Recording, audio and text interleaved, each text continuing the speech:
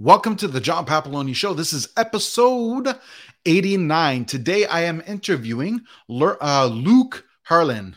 Sorry about the little mispronunciation there. No worries. All good, John. So, I like to start off every interview with a brief bio, and not just a bio sort of what you do now, but more of how you got into it, like where it started, where the idea came from, and what you're doing now, and your why. Okay, that's a tall order, but I'll do it sequentially. First, I was born. No, okay. We'll just jump start. I've always been entrepreneurial in spirit. Ever since I came out of school, I went into businesses, and I matriculated up through the business from the lowest rung to the highest rung. And so I had a kind of a propensity for learning as much as I could. Fast forward through multiple companies and startups and failures. I got into digital marketing and strategic consulting for a good bit. And what happened is that I recognized that anything in marketing has a three-legged stool, which is message, market, and media. But when I was working with clients and leadership and CEOs, I recognized right away that some of them wouldn't adapt and adopt to the proper mindset to be able to execute the strategies and that we lay out for them when they're proven strategies, and they just wouldn't adopt them. And so I really started digging into the mindset piece. Why are people holding themselves back? Why are they limited? And these are CEOs of successful companies and leaders and, of their businesses. So I started getting frustrated. So I decided to learn more about it since I didn't know. How do I communicate with them? How do I get them to see the big picture? How do I go from not focusing on the symptoms to go back uphill to the cause of some of the, disconnect within the company? And then I started falling in love with the mindset piece, how our brain operates, what holds people back from success, what are the traits, behaviors, and attitudes and belief systems of the people that just seem to knock it out of the park day in and day out without hesitation. And as I fell in love with that piece, I started implementing that in my consulting business, and then inevitably just moved that into its own arena started doing transformational mindset coaching, just one-on-one with clients who happen to be, they were CEOs and leaders, but also just anyone in their life that started to feel unsettled. They felt stuck. They felt that they should be doing more, but just didn't know how, didn't have that clarity. And so I started bringing that clarity, insight, and perspective to my clients. And that's what I do now as a transformational mindset coach and speaker to organizations and groups, as well as to one-on-one coaching, and then obviously group coaching.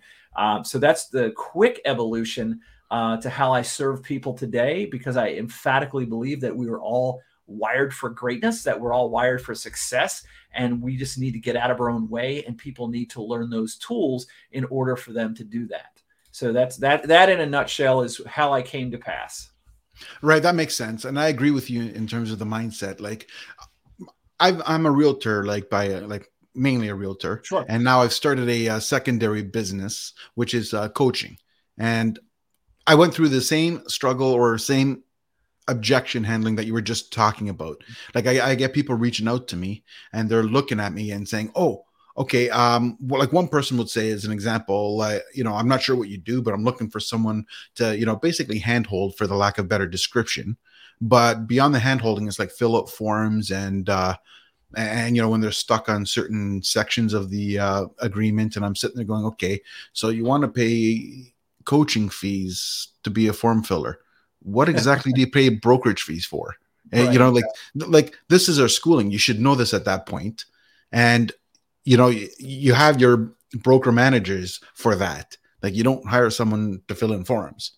It just made no sense. And I'm sitting there going, okay, well, how many clients do you have? How many clients do you have, and where are you stuck? Oh, I don't have any clients. I'm just worried that when I get them, that I'm going to have this problem. Okay. I think your first problem is you don't have any clients. Worrying about the paperwork will be a problem later on. I think you need to fill in the funnel first. Well, yeah, that's what you see with a lot of entrepreneurs or people in new businesses, is they gravitate what they're good at, which is and those are the non-income producing activities. People worry about letterheads and the name of their business, or looking good, or business cards, or, all the stuff that are really unessential. It's who's the hungry market, what value do I provide, and how do I attract conversations in order to then transact into business. And that's scary for most people, because they're just not comfortable in that position, or they don't believe in what they're doing to a degree of confidence. And when you said about skills, And that there's such a parallel, because as you become more competent in a skill, then your confidence grows and you can execute on that. Yes, and that's where I was getting at. Where I was going to go with this is like one of the things that came out and said, okay, well, like what I don't need is a mindset thing, and I'm like thinking, yes, you do, because if you think you're going to fail, you're going to find ways to fail. Like Oh, yeah. it goes back to like it's one of those things that like take when you're buying a car. I mean, you Yep. see you're looking for just a Ford Mustang, a red Ford Mustang, and you like that because you don't see many Mustangs on the road, and they're usually not red. Now, all of a sudden, the minute you go to the dealership, do you notice that you see 1,000 of them? They just Sure. popped up. And Yeah. that's part of mindset, because you're not focused on something. Yeah. You go where you focus. And if you focus on not winning, that's exactly what you're going to do.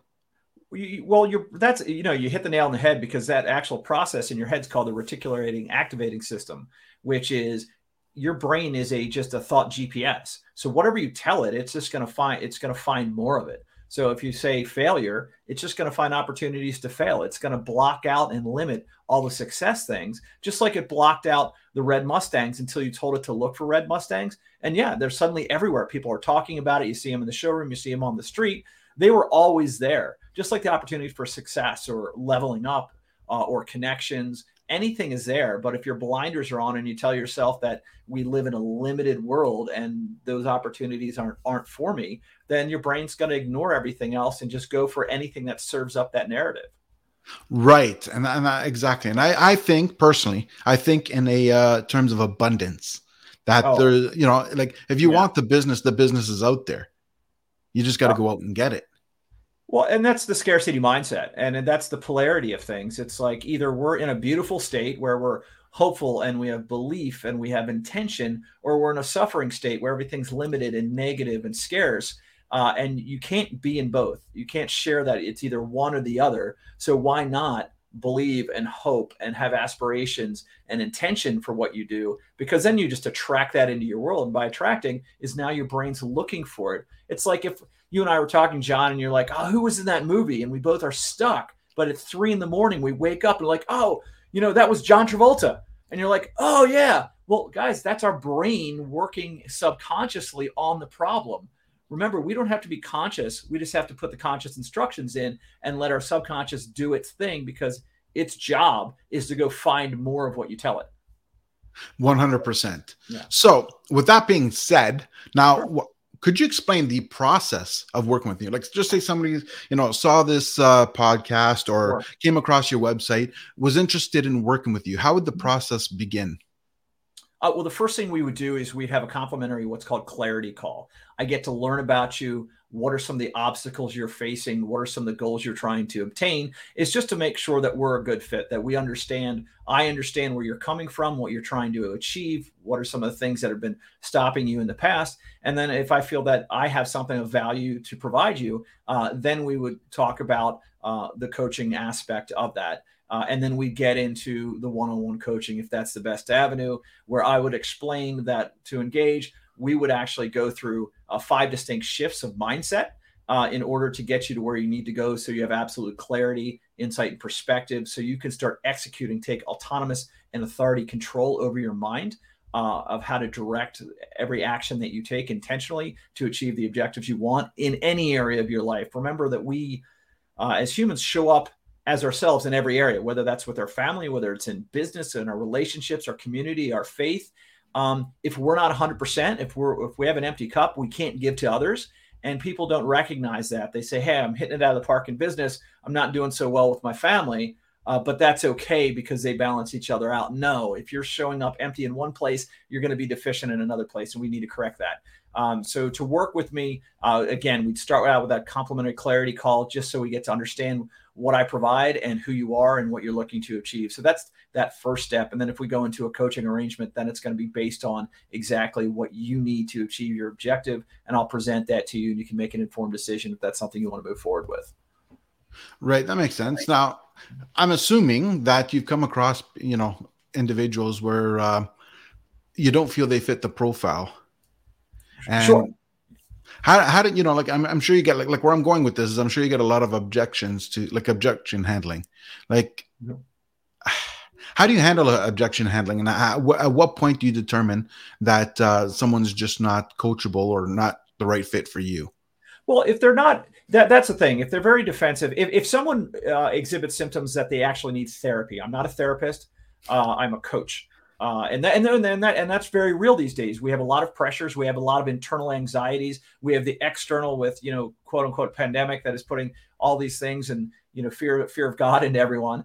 So yeah, there's some really pressures that need to be handled at a therapeutic level, a psychology level. And so if I feel that that's there, that's where I'll guide and instruct somebody. Or if they're working with a therapist, I will work with them to explain how I coach and what we're looking to do as far as making mindset shifts. It's really, do people want, the thing is do people want the answer, or do they want to, learn the solution themselves and take ownership of their own journey? People looking for a quick fix or a magic pill, that's not what we do, because this is self work. It's hard work. It's looking in the mirror and being honest and open with yourself and addressing the things that are holding you back, that have been emotional baggage, and really controlling what's called emotional mismanagement. And that's where the origin of a lot of our inconsistencies on execution arrive, because we don't believe we're good enough in a lot of areas. So to identify those people, that's why we have that initial call, that clarity call, so I can get a good understanding. Is this something that you want someone else to fix, or that you're willing to fix yourself? And that's the difference. At the end of the day, I can't, it's not about fixing. It's about correcting and aligning what you believe to be true for what you want to achieve, and make sure they're consistent and in alignment. If that's not something you're going for, then I can't help you. You have to help you. I'm just giving you the structure, the framework, and the tool set for you to up level your mindset, if that makes sense. Yeah, I get that point. So yeah, you're absolutely right. Now, here's the other thing, right? Like, we grow up, and most of us grow up with the same message: go to school, get a good education to get a good job, Yeah, and you know what? And then we follow that path to a point. Somewhere along the line, we realize that that's not really our path, and so my question is: at what point did you decide that just the standard go to school to get a good job, and just getting a good job and, doing your 9 to 5, saving for retirement just wasn't the lifestyle for you, that, sure. you had to do it on your own? Well, I think it's something that people fail to do a lot of times, is listening to their gut. It's just to quiet the mind and listen to what does that gut feeling say. I recognized early on, especially going through school and things like that, that yeah, I lived in that conventional structure. That's what you did. Everything was very conventional, it's matriculated. We live in a society where you can't go to the next level until someone else passes you to that next level. It's the staircase ascension. And I always felt disconnected from that. I loved working. I loved, since I was a little kid, like I got more gratification out of working and achieving something than I did in school. That was just my motivation. It wasn't the money, it was the accomplishment and the feeling good about myself. And that always was there. So I quickly adapted when I understood what entrepreneurship, and I found entrepreneurship on the other side of hardship. In the sense that, unfortunately, my dad got in a situation where he could no longer pay for my education. And I was suddenly in the middle of collegiate experience 2 years in, when I got a phone call. It's like, you got to come home. So I had to figure out what I wanted to do, and I had to grow up very fast. I got a job. I put myself through school. I did everything that I thought I still needed to do within that paradigm, but I did it on my own, and I learned some very valuable lessons. And what I learned is that by reading and discovering and asking questions and being curious, that there's a whole nother world out there that isn't that step-by-step 1, 2, 3 paradigm of going to school. And especially the younger generation right now, it's not ROI positive. Taking hundreds of thousands of dollars in loans so you can answer Jeopardy questions, you're never going to get that back. You're going to be stuck, and you're going to be mired in debt. There's so many. This is a skill-based marketplace now, and you can acquire skills anywhere. It doesn't have to be in a 4-year university. And that's obviously a longer conversation. But in general, it's really about listening to your gut. Like, what fulfills you? Where's your passion? What do you like to do? And then can we marry that with a vocation or something you're interested in? And you can always pivot and change. We're adaptable creatures that can learn anything and everything. So you're not just one thing, and your vocation, your skill, your job is not your identity either. And you have to separate those two. So that's the longer answer, and there's probably a lot you can dissect. So I'll just let you ask the next question. Well, so you said something right there, right? Oh crap, I just lost my train of thought. Darn it. No worries. Yeah, you were saying something like learning, right? Like we all learn different ways. Sure. And what like what is your best source? Like what do you learn from? Or some people learn from books, some people learn from being in class, some people learn from experiences. Like for myself, I get kicked in the teeth and then I learn to never do it again. So we all have different ways of learning it. What Sure. is your like prime way of learning? I learn from modeling. I figure out like what do I want. I mean there's really only, if you really have aspirations and intentions about something, it really comes down to three things. What do you want? Why do you want it? And then how do you get it? And then how do you get it is the curious question. And there's nothing that you want in this lifetime that hasn't been done in some form or fashion in the history of man, which means there's a path. And so someone has done it. So you got to find someone similar that has done something or executed or achieved what you want to achieve. And then you just model that. And in this information society, I know we have a lot of gurus and experts and things like that, but before all the internet and interwebs and all that kind of fun stuff, remember we had books and autobiographies of the Rockefellers and these just amazing men in the U.S. and I'm sure elsewhere that are just, they have a playbook, and the playbook really hasn't changed. The technology and the tools have changed, but the mindset and the fundamentals haven't changed. So what did they do? And if you look back to the origin story is it comes back to mindset. It comes back to character traits, behaviors, thought patterns. Like it comes to you. It's the internal game. The external game is something that can change over time. So my biggest thing is I take a lot of comfort, a lot of hope and belief, knowing that somebody else has already done what I want to do. I just have to go find them. I have to learn from them, whether I invest in them, if they have a course, a mentorship, and I do what they do, and I just be me doing it. So, and I make it my own. If that's clear. Yeah, that makes total sense. I agree with what you just said there. And in terms of like, yeah, you're right. You're right. Absolutely. And that's the thing. Everything's been done. You just got to personalize it to yourself and how you fit into it. And that's the thing. Even with my real estate business as an example, so many people think, oh, I'm going to do something new. They're trying to break the wheel, or you know what I mean? Like instead of, Sure. and the reality is you can't. And it's not that there's a wrong way of doing things. There's just proven strategies. Sure. What we do hasn't changed.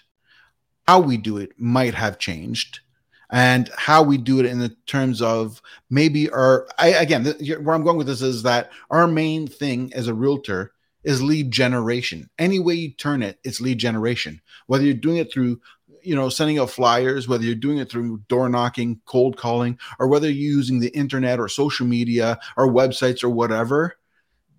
A lot of times I hear people trying to define it as different. The reality is you're still doing lead generation. That's the bottom line. How you get it, as in what your sources are, may have changed, but the objective is the same.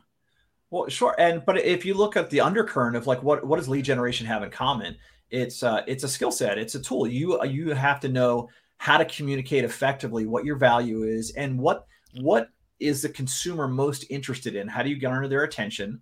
And then how do you invite them into a conversation that positions you as someone who can answer that question? And that's the age old. You got to know their pain. You got to know their frustration. And you got to speak to them on terms that you're identifying yourself, who understands what they're going through and that has a remedy for it, has a solution. And that's taking someone from a current state to a desired state. That's like communication 101 when we're soliciting or listening, the ability to serve other people through what we do and what we sell. And a lot of that's starting out with relational and then into transactional when you build that trust.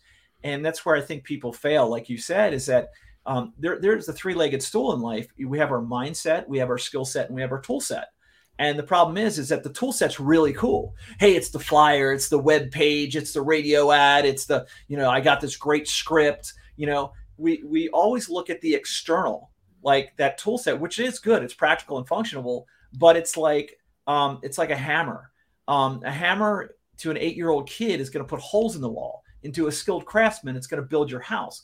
But that craftsman can't build your house unless they have a blueprint. And that blueprint has to come from an architect. And that architect has to be you. And that has to be a thought pattern. That's where your mindset then acquires the skill set to be able to articulate, to integrate with that tool set to execute effectively. The problem is when we run to the tool set, what we all do because it's cool, is that we fail the fundamentals, which you're saying, like, what's the fundamentals of lead generation? It's effective communication. It's providing value to the marketplace. So I think, and people run away from it because they're unsure, they're uncertain, and they think the shining red ball that they're chasing is going to solve all their issues, when actually what it does is just overwhelm, complicate, and set you up for failure. And then you think you're a failure because you didn't, or the tool's the failure, and I just need to get another tool. Again, we're dealing with symptoms and not the root cause, which is ourselves, how we think, and then how we act, and then execute. For sure. Now, every business, like we all go through this, and it goes back to mindset. What you said, what you're saying here, is that we all go through a point where we have an objective of where we want to get to, and we're starting. But that self-doubt can always creep in from time to time. I mean, and it goes with everybody. So my question is, at some point in time, we get that aha moment where we feel that little bit of relief, and we build our confidence and now think, okay, it's happening. I'm getting there. I'm not there, but I'm no longer worried about my whatever it was that was holding me back, and I'm ready to go. Well, there's what was your aha moment? My aha moment my best aha moment was when I took control of my thinking. I learned how to take control of my thinking, because we have our thinking brain, which is the critical area. And then we have our emotional brain, and our emotional brain is tied into our existing habits and our subconscious, meaning all those beliefs that are holding you back. Like, if you want abundance and money and to be able to help other people and then live a life that you want to live, but let's say your parents you grew up in an environment with no money, or their parents fought about money and it was always contentious, or you were preached to that money is evil, or money is the root of all evil, or just kind of misinformation in that side of the fence. And those are your undercurrent belief systems that you were as a kid, but you're trying to do abundance. They're incongruent. But when you learn to, verify and validate the beliefs that aren't serving you, verify the ones that are and validate them, or challenge and choose new ones, which is what we take our clients through. It's a skill set. And then suddenly you put in new beliefs saying, no, money's good. It's just a tool to help people. It can hurt people, but if you choose to use it for good, great. And when you have that aha moment that you actually have the locus of control in your head to how to synergize the emotions with the critical thinking, then everything else in the external world becomes irrelevant. You're choosing. You have the greatest gift that you could ever have, which is free will. You can choose whether you react emotionally, often down a negative, wrong path, or respond intelligently to whatever comes at you. So the aha moment was that I am in much more control of how I think and how then I'm going to decide and act and get results, and not giving my power away to the external world and allowing other people to control what I felt and what I thought. And I think that was my aha moment, was recognizing that I truly have the power, and to learn how to manage that in order to effectively execute on the things that I really wanted and get really clear within myself before going outside in the world to make it happen. Right. Now, with that being said, we all have growing pains along the way. Sure. Not every business, not everything we try is a success, or at least in the view that we have as a success, right? Because we all have an image of what we want, and sometimes what we get are not the same thing. Yeah. So with that being said, what would be your biggest challenge that you faced, and how did you deal with it? Well, the biggest challenge I had is that I was I was at a time who I was, my identity as a man, as a person, as whatever, with the work that I was doing. So if the business was good, I felt good. If the business was poor, or I was challenged or wasn't executing, or clients, I had negative feedback, or I was getting, hated on, or whatever it was, I was allowing me personally to be affected by it. I wasn't disassociating the difference between people rejecting an opportunity that I was providing them versus rejecting me personally. And I think when you're an entrepreneur or a business owner, or somebody who has to represent yourself first, because we all know you sell yourself first, your product second, and your company last, because we build relationships that way from the know, like, and trust bridge. Because there's so many people doing what we do. Why do you gravitate towards one person or the other? It's because you build a relationship with them, and like, and trust, and then you'll transact with them. So that was like the biggest hurdle I had to overcome, is separating the two and recognizing that I am a good person. I believe in myself. I'm doing these things. Am I going to be perfect? No. Am I going to make mistakes? Yes. But those mistakes or those quote unquote failures are an opportunity to learn. They're just an example of what not to do next time, or to pull me in front of like the come to Jesus moment and look in front of the mirror and say, hey, what aren't I doing? What do I need to challenge myself with? What is the story I'm telling myself to why this is failing versus the reality? And it's dropping ego. And when we drop ego and we just look at things for just what is, and we're open and a little bit vulnerable to taking advice, constructive criticism, and seeking the right information, there is no such thing as failure. It's only failing if you don't derive the lesson from it. If you don't just analyze it and say, did this go wrong because it was a poor tactic, or did this go wrong because I executed it poorly? And there's a difference there. One's a skill set, one's a tool set. But ultimately, that mindset has to be a fixed rock, the belief in yourself. And you can have 100% confidence in yourself at the same time recognize that there's stuff you don't know. And what we call that is being a conscious incompetent, meaning I'm aware that I don't know everything, as opposed to being an unconscious incompetent, which means I'm just screwing things up and I blame the world. I'm a victim mentality. But when you take ownership that, hey, I'm good. I'm John. I'm a good person. I sell real estate. I help people. I'm on this podcast. I'm delivering great information. Do I do it perfectly every time? No, I'm human. Am I always leveling up my game to learn more and interview and learn from people and be better? Yes. That's the best we can do, is that we're not fixed things, fixed identities. We can grow into the next best version of ourselves, but we got to leave the ego at the door. We got to be open and curious, and we got to want better for ourselves and be willing to accept that we're going to make mistakes. And that's not a knock against our identity. It's just a skill that we're upping. If that makes sense. Yeah, I love how you said that. You have to leave the ego at the door. And I think sometimes that could be the hardest challenge for people. Well, we have the biggest fear is fear of criticism of others. And usually, and unfortunately, the biggest criticism we get is from the people closest to us. Because when we step out of our comfort zone, especially in entrepreneurship or running a business or doing something that's not, conventional, is that the people around us that love us the most don't want us to get hurt. So they will tell us, oh, get a real job or do something else. That's going to fail, or that's a high probability. And the first reaction is they're doing it out of love and kindness because they don't want you to get hurt. The second thing is that when you do something and you step out of line and do something on your own and you go for a bigger vision, that makes people feel uncomfortable, because what it does is it shines a spotlight on them, on their insecurities, their regrets, and their fears for not doing it. And then when you do that, they're just going to project their anger onto you or their frustration onto you because you're doing something that they wish they could have done.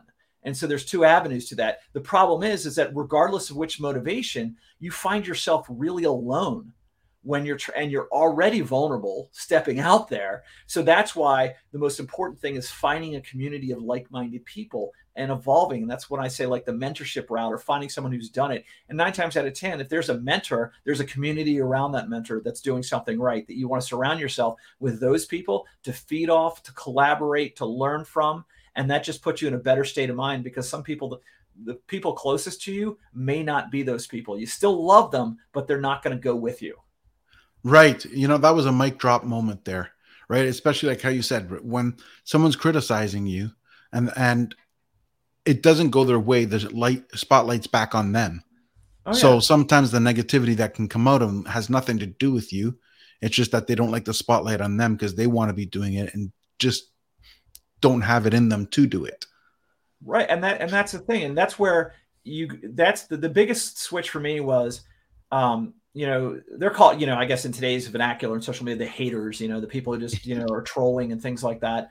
The biggest thing is that it was going from the shift of like wanting to argue with them to then having tremendous empathy for them, because all I do now is recognize that they're hurting. Same way I was hurting. It's not like any of us have not judged another person. We live in a very judgmental society. And 9 times out of 10, we're judging because of our own insecurities to make ourselves feel better. Think about it with a limited abundance mindset and scarcity. Oh, they're only rich because they did something wrong. It's daddy's money. They inherited it. They won the lottery. They didn't earn it on merit or whatever. We're trying to tear people down so we don't have to rise up because we're too afraid to take those chances. And then that's where we project on people. And it's understandable. It's not validated. It's just understandable. But I can empathize with it because I too have been in that mindset. And we call that mindset like below the line thinking as opposed to above the line thinking. There's a great book called The 15 Commitments of Conscious Leadership by Jim Detmeyer. And one of this was the above the line thinking mentality, meaning that, and it can really be summed up in this one phrase. When you switch the paradigm of how you think from life happening to you to life happening for you. And when you get to life happening for you, you're in that positive above the line thinking where you can say, so no longer is there an obstacle, it's an opportunity. There's a message in your mess. There's the ability for you to look at any circumstances, even the most horrible of situations, and realize there's an opportunity in there to rise above, to get through it, and to what we say is to grow through what you go through. And that's how we become the next best version of ourselves to tackle any problem in the future, by fortifying the strength of our mindset and of our emotional management. And when we get to that point and realize that we're good with who we are, then we become more empathetic to others and understand they're also in pain, and we don't take it personally. Makes sense. That's the thing. I've been blessed and fortunate in the way that I've never really worried about what other people thought of me. And in fact, to be honest, a lot of the trolls and whatever, it would fuel me. It would fuel me. You know what I mean? Like, and maybe not in a good way. Maybe it's a bad thing, but it's one of those things that it never stopped me. Like even growing up, my dad, I would say my parents or my dad was very not negative, but he's woe, is the world, the end of the world, and Sure. you got to follow the path or you're gonna fall off, and you know what I mean, like everything was always a problem, right? Right. Like, and with that being said, no matter what I could do, I could do no right, and that was fine. I mean, I'll be honest, in the beginning, first few times, it's obviously upsetting. It's like, well, what the hell, right? Yeah. But after a while, it became my fire. The more someone told me I couldn't do something, Absolutely. the more I was going to do it. Right. And I think that's one of the things that you point out when you said, oh, you did, John, you mentioned like, oh, I don't know if that's the right thing or the wrong thing. It just is. And then we start taking away the judgments of whatever gets you motivated on the long term that inspires you, you're turning it into a good thing. Like, and what I say about that, there's some people who are in survival mode and they might use that, that parent or that person who's the naysayer say they can't do it. And then you might have a chip on your shoulder and you say, I'm going to prove them wrong. And if the proving them wrong is the catalyst for you to change who you are, to find a plan, to execute the plan, to work your face off, to achieve what you want to achieve, and that's what gets you there, 9 times out of 10, what you're going to find out is that chip goes away. And you're doing it for yourself. You create a belief system. You go from negative to positive in your mindset. You fortify who you are in your identity. So you have a thicker skin. Even though it was a negative that drove you, it just evolves into a positive. It's like someone saying, I want to get rich to buy that Ferrari or that Lamborghini. Well, they're going to have to learn the skills and the discipline and invest the time to get to a point to afford a Lamborghini. But when they get to a point of affording a Lamborghini, the Lamborghini is irrelevant. They don't want the Lamborghini. They've created a life because they've matured and they keep leveling up in their mind and opening up new opportunities and new ways of thinking and new ways of being. That person who wanted the Lamborghini is not the same person they are now. They may still want one or buy one. That's fine, but they don't need to because they already have the self-validation. It's not an external thing. But whatever is the catalyst, hold on to it. Everyone needs a catalyst, and the catalyst doesn't have to be like, I want to do good for the world. That's irrelevant. Whatever your catalyst is, use it to get you where you want to be. Because by the time you get to the past where you can tell someone, I told you so, you've matured past that. It's irrelevant. They don't mean anything to you. Instead of, hey, I love my dad, but I don't have any expectations for him to be anything but he is. And I'm good with it. I've made peace with it. And throw all the darts you want. I still love you. I just feel bad that you're wired that way, living in that negative world because you're not experiencing the joy and the abundance of being connected to people at this level. And it's not a condescending thing. It's just a reality. This is what I choose to embrace. And again, sometimes you just got to accept people for who they are, but you need to leave them behind in some respects. Yeah. And I'll be honest. I have one word that can describe my emotions, which is gratitude. Absolutely. Because a lot of times people say, I wish I can change this, I can change that, and I'd go back and do things. I wouldn't change anything because, quite frankly, I would not be who I am today or who I'm going to be tomorrow without my experiences from yesterday. Oh, absolutely. I mean, that's the biggest, I don't want to go back in time. I mean, because it's like if people always say that, like, if you know what you know now and you can go back in time, then I'd be the most boring person in the world. What would you do when you're 12 years old? Oh, yeah, of course, I'd Yeah, invest in Facebook and Microsoft and like, yeah, but you're not thinking like you don't experience, you don't mature. It's through experience is how we learn. exactly. Now, And it defines who we are. don't get me wrong. I'd like to go back to 21, but it has nothing to do with the experience. I want to be 21 just because I don't want to be 45. It's got Yeah, nothing to do with the experiences. I can't move as well. Yeah, Yeah, but I think that one of the greatest expression I ever heard was "youth is wasted on the young." And people just kind of, you look back, and this is where the term regret is so really powerful. And it's something I've read books on it. There was a care provider nurse who wrote a book years and years ago after interviewing, hundreds of people in their twilight years on their, way out. And the number one and two things is that their regrets in life were one, not keeping connected to friends and family. And the second most popular, the biggest regret was not taking a chance on their dream, was not putting themselves out there, was not, going to a different love of their life or starting a business or trying something else. And that's their biggest regret. And the problem is at that point, it's too late, but we can learn from it. It doesn't matter if you're 25 and think you have to have one life or right now you're 55. You still have the opportunity to evaluate your life and take that chance. You already know where you are. And if you're in pain now, you already know what that life's like. So why have the regrets? Take the chance. Even if you take the chance and you find out it's not for you, you took the chance. There's no downside. You already know where you are. It's like, I think that's the biggest thing is that we create fears that are irrational and then we justify them and we hold ourselves back. When if we went back to when we were 5, a 5-year-old gets up and dances in the middle of the auditorium. He, goes, licks the window, plays with his cars. A boy will try on a dress. A girl will go do what? People don't care. Like, kids don't care. They're creative. They're exploring. They're fascinated. They're open. They're engaging with the world. They're just learning and have zero care what anyone else feels or thinks about them.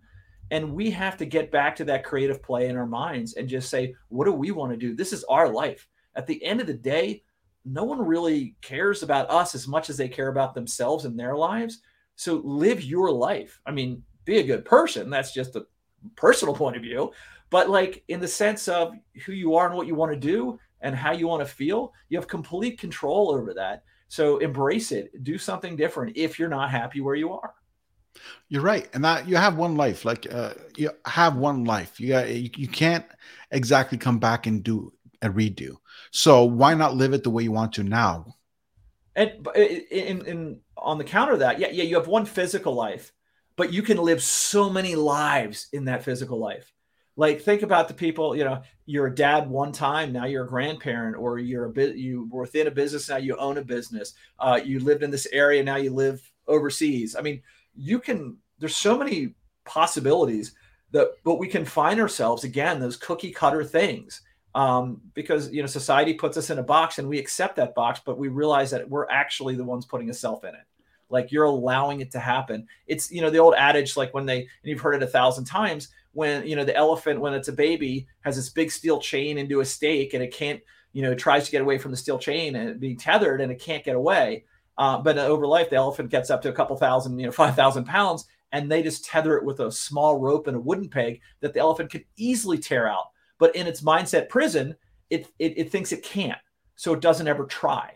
And I think that's the saddest, analogy that we have on most people in life. And it's not to say that everyone needs to. It's not a judgment saying everyone needs to go be an entrepreneur, or learn to fly or move across the country, or do all these things.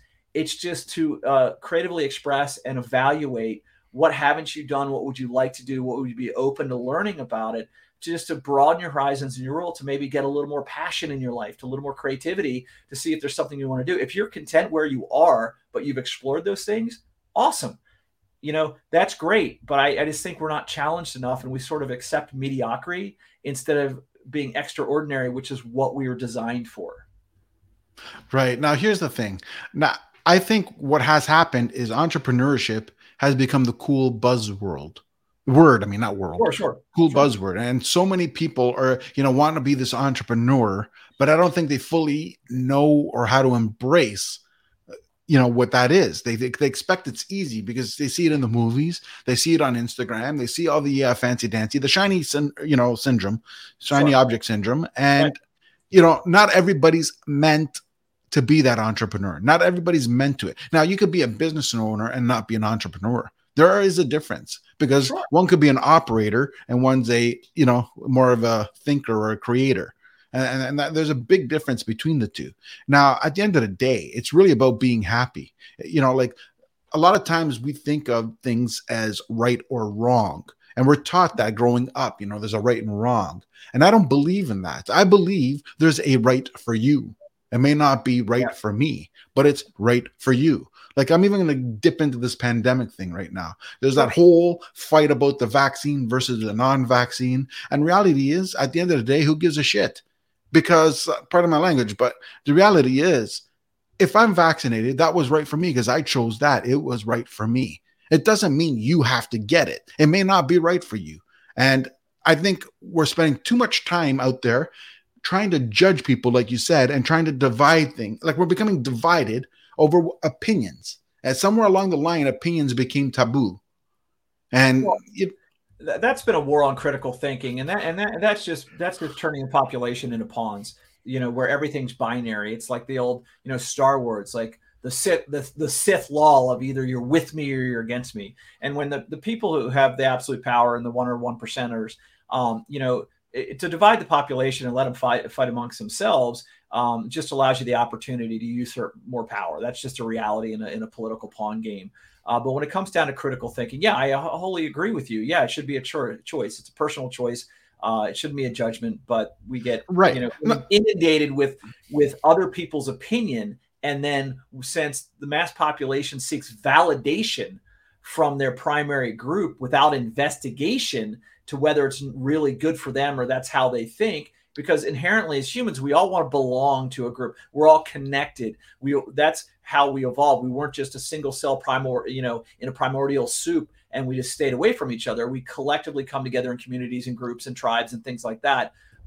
But when your identity, this goes back to your identity and vocation, when your identity is intrinsically tied to an ideology or a group, then you lose individual critical thinking. And then you just go with where the wind blows for your team per se. But one thing I did want to hit on with entrepreneurship, again, it's that binary factor. It's you're one or the other. And no, you're absolutely right. It's what's right for you. But what people don't realize is, yes, they get sucked into the social media world of, Ferraris and Lamborghinis on Instagram and some 22-year-old, and there's an 8-year-old on YouTube making $35 million a year, like showing his toys. And these are just the exceptions to the rule that don't subscribe to fundamental principles and don't subscribe to entrepreneurship in its purest form, which is work.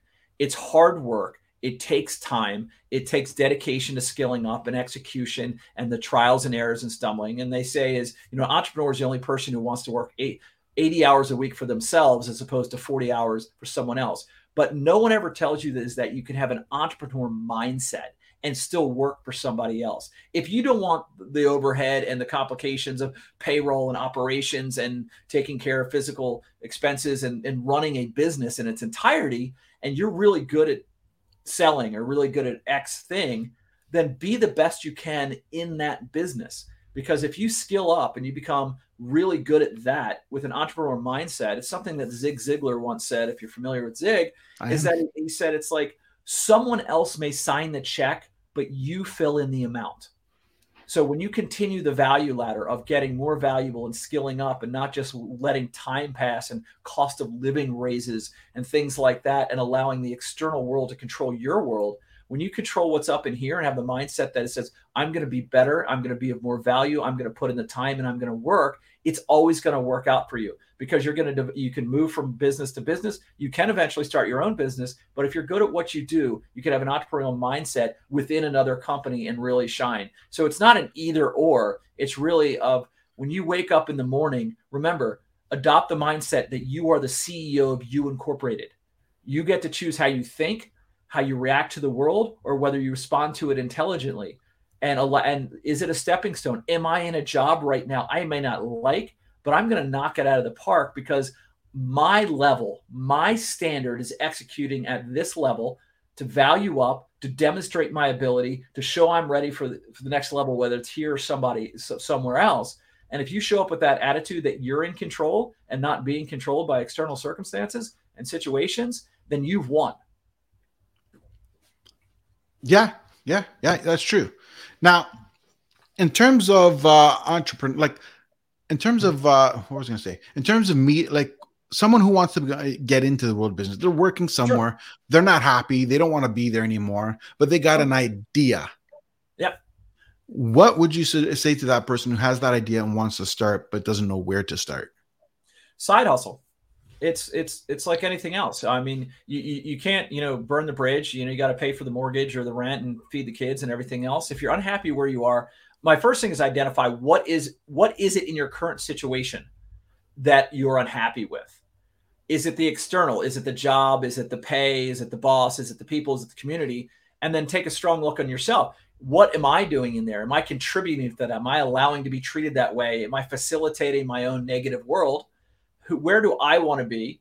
And then really identify those things, because intrinsically, sometimes we run away from ourselves and end up in the same place because we're always there. Oh, the job sucks. The job sucks. No, your attitude about the job sucks. Like who you are, who you think. So initially, you got to do that self-diagnostic or work with someone to do that diagnostic before you make any moves. But once you decide, hey, I want to do something else on my own, I want to be independent, then start doing it as a side hustle.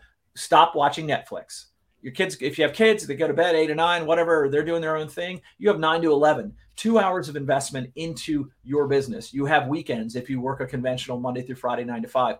You've got to switch up your priorities. Is it worth it to you to skill up and work hard to develop something on the side that is going to grow into something amazing? But you've got to decide that 4-letter word, work. And you got to own it, and you got to live it and breathe it, and you got to sacrifice it. It's not really a sacrifice, it's an investment for the future. I always ask, what are you willing to give up for 12 months now to have the life you want for the rest of your life? And that's the thing, is because you got to test and try and fail on the weekends and at nights in this side, venture, this, business that's going to evolve. And then once it starts clicking and replaces your current income, then you can get rid of that job. And then you can go all in on that thing. That's where I say to start. Don't sit there and quit your job saying I have 6 months of reserves and I'm going to figure it out. You're shooting yourself in the foot. You got to be able to go through that learning curve of being self-disciplined, managing your time, prioritizing your lifestyle for the long term. Get rid of the idea of short-term gratification. It's not coming. Well said. Now, I'm going to go touch about in terms of the whole time management thing. Sure. See, from experience, a lot of times things come with certain time management techniques, like scheduling, as an example. Yep. So I am sure you're pretty disciplined with your schedule. How do you manage your timetable and schedule? Like, what does your typical week look like? Sure. I prioritize. I do time blocking. It's very simple. It's what I do is I fundamentally understand, here are the priorities that I need to get done. I do that. I project that out for a week. Here's what I'm doing. And then I'm very disciplined in 3 areas of my life. One is health, making sure I'm physically fit, I'm eating well, I'm sleeping well. So sleep is a priority, physical motion, and then nutrition. Because if any 3 of those are in deficit, you're not going to execute critical thinking. You're not going to have enough energy and stamina. You're not going to feel good about yourself. You're going to lose confidence. So health is a fundamental, baseline for me. So my typical day is up at 5:30. I go to the gym. I do some journaling. I do some quick meditation and breathing exercise. I make a healthy breakfast. I read for 10 to 20 minutes on a non-fiction book, usually self-improvement. And then I'm at my desk at 8 o'clock, and I have a time block from 8 to 12. I eat the elephant. The things that I hate to do, that I need to do, the creative processes when my brain's awake in the morning, I do all the creative ones, 8 to noon or 8 to 11, at least get 3 to 4 hours in of the things that are important, that move the needle, what I call IPAs, income producing activities. And at that point, then there's a break.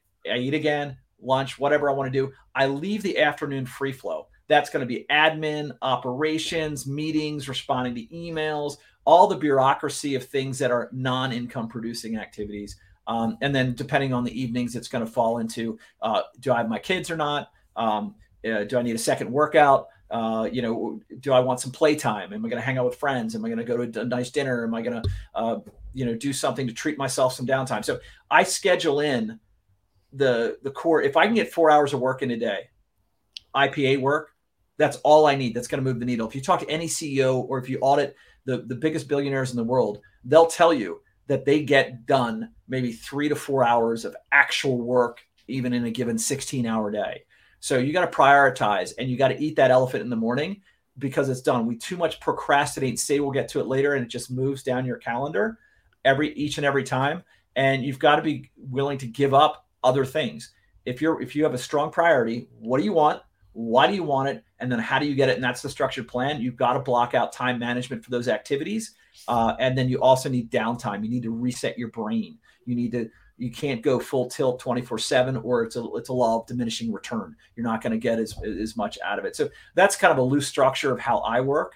But again, time management allows you to be more efficient with your time, and it actually frees up more free time to chill, to relax, to entertain when you're disciplined about focusing on that core work. And that core work, the phone's off. The phone's not even in my office. There's actually a study in statistics that's saying even with your phone in your office turned off, your brain is still consciously thinking about that phone and who could be texting and scrolling on social media. You actually physically have to get it out and improve your productivity, your efficiency, and your clarity on your focus as far as getting into what's called flow state. So it's creating an environment that you can work, executing the work while you need to do it, and then giving yourself that rest in between. Right. Now, what do you like? Here's a bit of a personal question. Sure. Do you like vision boards? What are your thoughts on those? I think they're, at first, I heard this when I watched the movie The Secret, a dozen years ago, and we're, watching these things. And, I was always the skeptic at first, this hokey pokey stuff. But the more I delved into mindset, the more I delved into those things, having a visual field of what you want to accomplish in the future and acting as if you accomplish it now. It's that future facing is very integral to what we talked about early on with your GPS and, how your brain works and positioning, like, what are your goals? If you have that vision, but you have to tie an emotion to it. You actually have to be in a state. So if your goal is to have the big house or the car or travel or luxury or whatever it is, and you're looking at those big private plane, and right now you have $1 to your name, it doesn't matter. Envision yourself getting in that car with the leather steering wheel and hearing the roar of the supercar engine. You have to actually put your state in an emotional connection to that visualization to tell your brain what it's going to look like into the future as if it were happening now. Because remember, our brain is just a bunch of synapses. It doesn't have a time construct of it. So I definitely, the short answer, sorry, that's a long answer. The short answer is I think visualization, as long as it's intrinsically tied to an emotional connection, that's going to open up the reticular activating system to really establish the hard why. Why do we want this? And because now it's an emotional connection as opposed to a checklist of this is what I think, rich people need or my level of success demands. If that makes sense. It does. Yeah. Now, in terms of the future, what is your objectives going forward? Like, what are you trying to accomplish for 2022? And where do you see yourself going beyond?